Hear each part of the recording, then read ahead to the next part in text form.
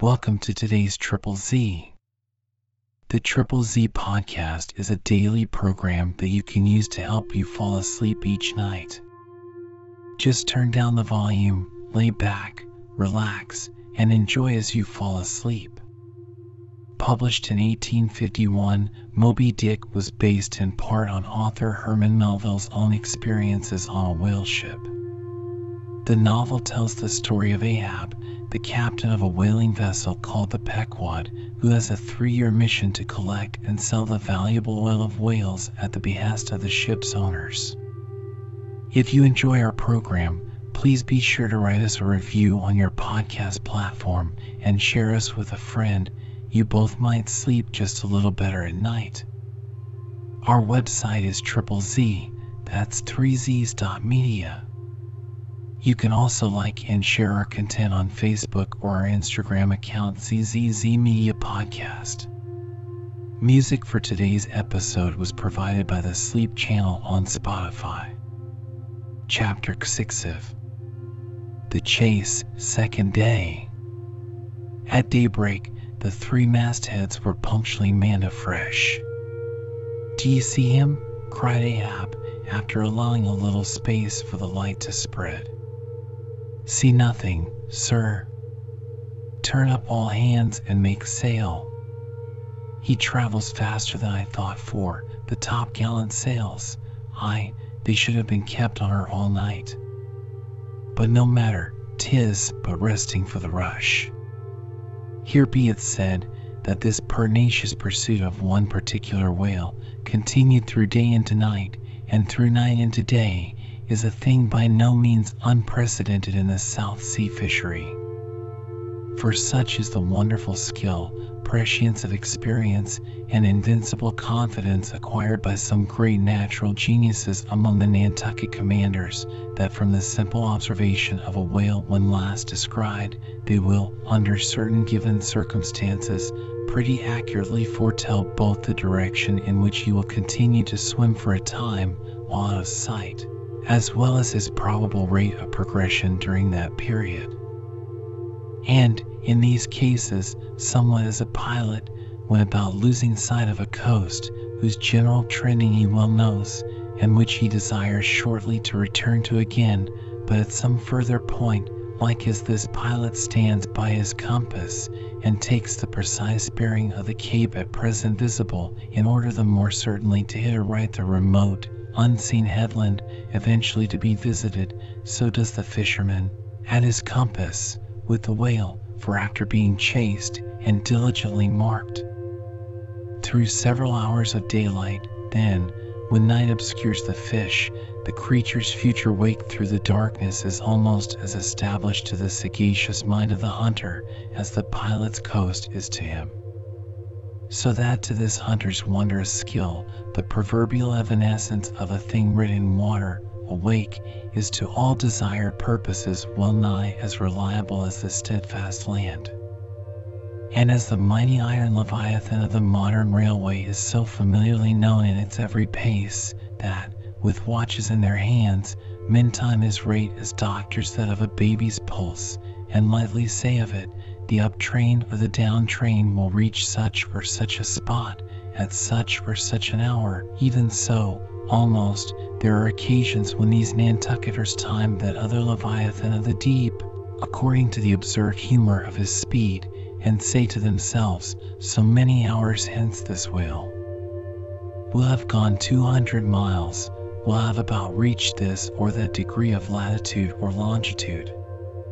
But to render this acuteness at all successful in the end, the wind and the sea must be the whaleman's allies, for of what present avail to the becalmed or windbound mariner is the skill that assures him he is exactly 93 leagues and a quarter from his port? Inferable from these statements are many collateral subtle matters touching the chase of whales. The ship tore on, leaving such a furrow in the sea as when a cannonball, misset, becomes a plowshare and turns up the level field. "By salt and hemp," cried Stubb, but this swift motion of the deck creeps up one's legs and tingles at the heart.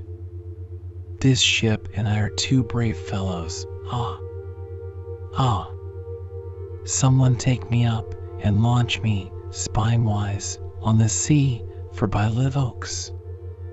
My spine's a keel. Ah, ah. We go the gate that leaves no dust behind. There she blows, she blows, she blows, right ahead, was now the masthead cry. I, cried Stubb. I knew it, ye can't escape, blow on and split your spout, O whale. The mad fiend himself is after ye. Blow your trump, blister your lungs, Ahab will dam off your blood as a miller shuts his water gate upon the stream. And Stubb did but speak out for well nigh all that crew. The frenzies of the chase had by this time worked them bubblingly up, like old wine worked anew. Whatever pale fears and forebodings some of them might have felt before, these were not only now kept out of sight through the growing awe of Ahab, but they were broken up, and on all sides routed, as timid prairie hares that scatter before the bounding bison. The hand of fate had snatched all their souls, and by the stirring perils of the previous day, the rack of the past night's suspense, the fixed, unfearing, blind, reckless way in which their wild craft went plunging towards its flying mark, by all these things their hearts were bowled along. The wind that made great bellies of their sails, and rushed the vessel on by arms invisible as irresistible, this seemed the symbol of that unseen agency which so enslaved them to the race. They were one man, not 30. For as the one ship that held them all, though it was put together of all contrasting things, oak and maple and pine wood, iron and pitch and hemp, yet all these ran into each other in the one concrete hull, which shot on its way, both balanced and directed by the long central keel. Even so, all the individualities of the crew, this man's valor, that man's fear, guilt and guiltiness, all varieties were welded into oneness, and were all directed to that fatal goal which Ahab, their one lord and keel, did point to. The rigging lived. The mastheads, like the tops of tall palms, were outspreadingly tufted with arms and legs. Clinging to a spar with one hand, some reached forth the other with impatient wavings, others, shading their eyes from the vivid sunlight, sat far out on the rocking yards, all the spars in full bearing of mortals, ready and ripe for their fate. Oh, how they still strove through that infinite blueness to seek out the thing that might destroy them. Why sing ye not out for him, if ye see him? Cried Ahab, when, after the lapse of some minutes since the first cry, no more had been heard. Sway me up, men, ye have been deceived. Not Moby-Dick casts one on jet that way, and then disappears. It was even so. In their headlong eagerness, the men had mistaken some other thing for the whale's spout, as the event itself soon proved, for hardly had Ahab reached his perch, hardly was the rope belayed to its pin on deck, when he struck the keynote to an orchestra that made the air vibrate as with the combined discharges of rifles. The triumphant halloo of 30 buckskin lungs was heard, as, much nearer to the ship than the place of the imaginary jet, less than a mile ahead, Moby-Dick bodily burst into view. For not by any calm and indolent spoutings, not by the peaceable gush of that mystic fountain in his head, did the white whale now reveal his vicinity, but by the far more wondrous phenomenon of breaching. Rising with his utmost velocity from the furthest depths, the sperm whale thus booms his entire bulk into the pure element of air, and piling up a mountain of dazzling foam, shows his place to the distance of 7 miles and more. In those moments, the torn, enraged waves he shakes off seem his main. In some cases, this breaching is his act of defiance. There she breaches. There she breaches, was the cry, as in his immeasurable bravadoes the white whale tossed himself salmon-like to heaven. So suddenly seen in the blue plain of the sea, and relieved against the still bluer margin of the sky, the spray that he raised, for the moment, intolerably glittered and glared like a glacier, and stood there gradually fading and fading away from its first sparkling intensity to the dim mistiness of an advancing shower in a vale. "I breach your last to the sun, Moby-Dick," cried Ahab. "Thy hour and thy harpoon are at hand. Down! Down all of ye, but one man at the fore. The boats, stand by!" Unmindful of the tedious rope ladders of the shrouds, the men, like shooting stars, slid to the deck by the isolated backstays and halyards, while Ahab, less dartingly but still rapidly, was dropped from his perch. "Lower away," he cried, so soon as he had reached his boat, a spare one, rigged the afternoon previous. "Mr. Starbuck, the ship is thine. Keep away from the boats, but keep near them. Lower, all!" As if to strike a quick terror into them, by this time being the first assailant himself, Moby-Dick had turned and was now coming for the three crews. Ahab's boat was central, and cheering his men, he told them he would take the whalehead inhead, that is, pull straight up to his forehead, a not uncommon thing, for when within a certain limit, such a course excludes the coming onset from the whale's sidelong vision.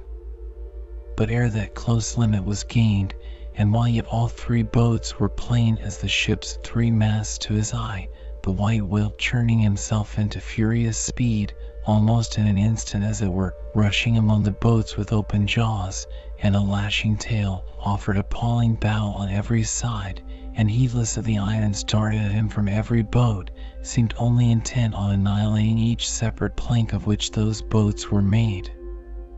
But skillfully maneuvered, incessantly wheeling like trained chargers in the field, the boats for a while eluded him, though, at times, but by a plank's breadth, while all the time Ahab's unearthly slogan tore every other cry but his to shreds.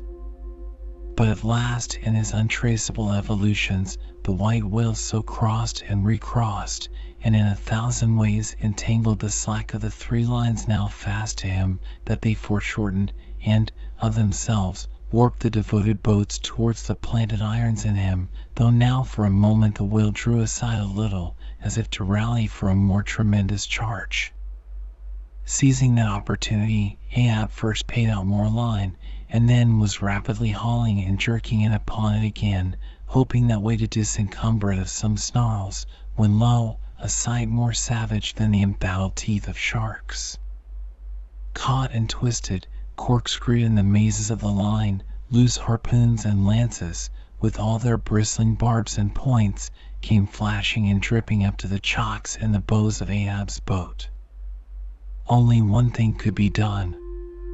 Seizing the boat knife, he critically reached within, through, and then, without, the rays of steel, dragged in the line beyond, past it, inboard, to the bowsman, and then, twice sundering the rope near the chocks, dropped the intercepted faggot of steel into the sea, and was all fast again. That instant, the white whale made a sudden rush among the remaining tangles of the other lines, by so doing, irresistibly dragged the more involved boats of Stubb and Flask towards his flukes, dashed them together like two rolling husks on a surf-beaten beach, and then, diving down into the sea, disappeared in a boiling maelstrom in which, for a space, the odorous cedar chips of the wrecks danced round and round, like the grated nutmeg in a swiftly stirred bowl of punch. While the two crews were yet circling in the waters, reaching out after the revolving line tubs, oars, and other floating furniture, while a sloped little Flask bobbed up and down like an empty vial, twitching his legs upwards to escape the dreaded jaws of sharks, and Stubb was lustily singing out for someone to ladle him up, and while the old man's line, now parting, admitted of his pulling into the creamy pool to rescue whom he could, in that wild simultaneousness of 1,000 concreted perils. Ahab's yet unstricken boat seemed drawn up towards heaven by invisible wires, as, arrow-like, shooting perpendicularly from the sea, the white whale dashed his broad forehead against its bottom, and sent it, turning over and over into the air till it fell again, gunnel downwards, and Ahab and his men struggled up from under it like seals from a seaside cave. The first uprising momentum of the whale, modifying its direction as he struck the surface, involuntarily launched him along it to a little distance from the center of the destruction he had made, and with his back to it, he now lay for a moment slowly feeling with his flukes from side to side, and whenever a stray or bit of plank, the least chip or crumb of the boats touched his skin, his tail swiftly drew back, and came sideways smiting the sea. But soon, as if satisfied that his work for that time was done, he pushed his pleated forehead through the ocean, and trailing after him the intertangled lines, continued his leeward way at a traveler's methodic pace. As before, the attentive ship, having described the whole fight, again came bearing down to the rescue, and dropping a boat, picked up the floating mariners, tubs, oars, and whatever else could be caught at, and safely landed them on her decks. Some sprained shoulders, wrists, and ankles, livid contusions, wrenched harpoons and lances, inextricable intricacies of rope, shattered oars and planks, all these were there, but no fatal or even serious ill seemed to have befallen any one. As with Fedallah the day before, so Ahab was now found grimly clinging to his boat's broken half, which afforded a comparatively easy float, nor did it so exhaust him as the previous day's mishap.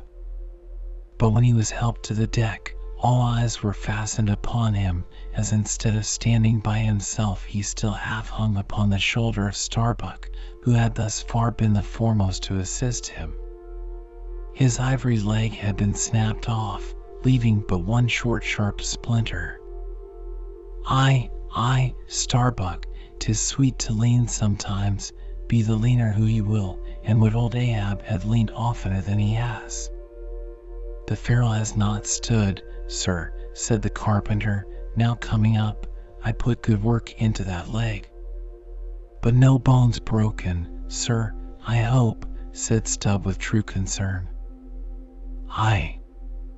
And all splintered to pieces, Stubb, d'ye see it? But even with a broken bone, old Ahab is untouched, and I account no living bone of mine one jot more me than this dead one that's lost.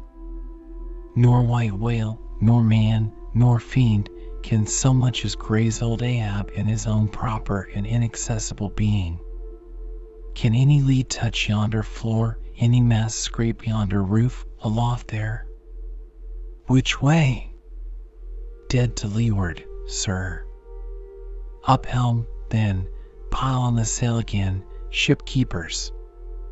Down the rest of the spare boats and rig them, Mr. Starbuck, away, and muster the boat's crews. Let me first help thee towards the bulwarks, sir. Oh! How this splinter gores me now! Accursed fate! That the unconquerable captain in the soul should have such a craven mate. Sir? My body, man, not thee. Give me something for a cane, there, that shivered lance will do. Muster the men.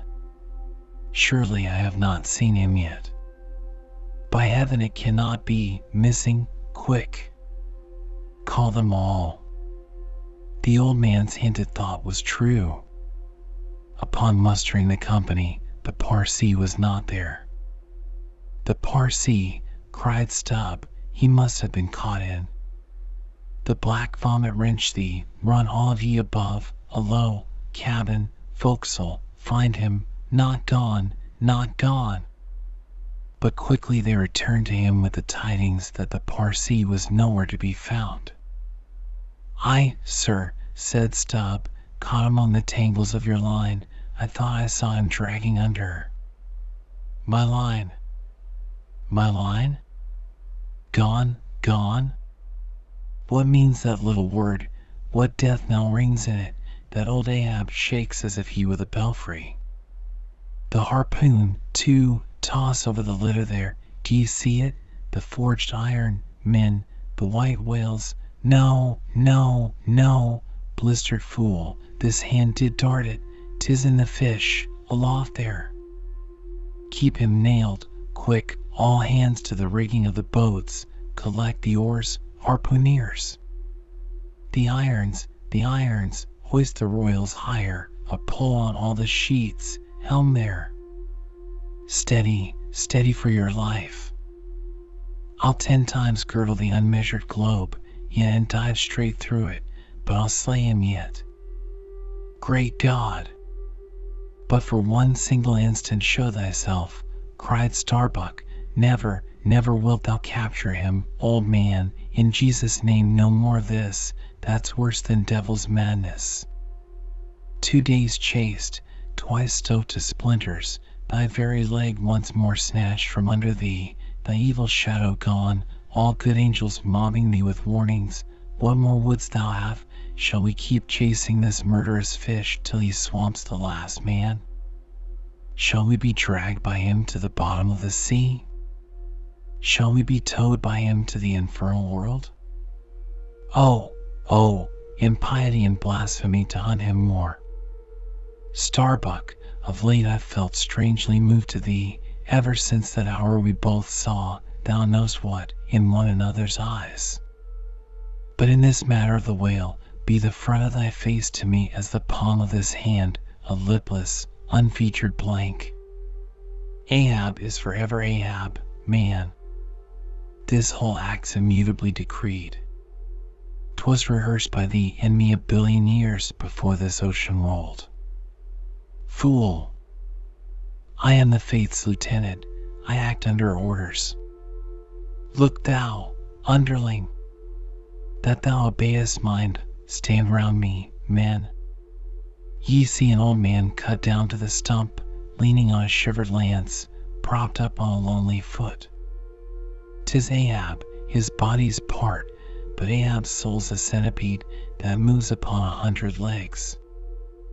I feel strained, half stranded, as ropes that tow dismasted frigates in a gale, and I may look so. But ere I break, ye'll hear me crack, and till ye hear that, know that Ahab's hawser tows his purpose yet. Believe ye, men, in the things called omens? Then laugh aloud, and cry encore. For ere they drown, drowning things will twice rise to the surface, then rise again, to sink forevermore. So with Moby-Dick, 2 days he's floated, tomorrow will be the 3rd. Aye, men, he'll rise once more, but only to spout his last. Do ye feel brave, men, brave? As fearless fire, cried Stubb. And as mechanical, muttered Ahab. Then, as the men went forward, he muttered on, the things called omens. And yesterday I talked the same to Starbuck there, concerning my broken boat. Oh! How valiantly I seek to drive out of others' hearts what's clenched so fast in mine, the Parsee, gone, gone? And he was to go before, but still was to be seen again ere I could perish. How's that? There's a riddle now might baffle all the lawyers, backed by the ghosts of the whole line of judges. Like a hawk's beak it pecks my brain. I'll solve it, though.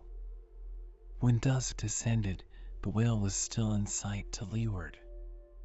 So once more the sail was shortened, and everything passed nearly as on the previous night, only the sound of hammers and the hum of the grindstone was heard till nearly daylight, as the men toiled by lanterns in the complete and careful rigging of the spare boats and sharpening their fresh weapons for the morrow.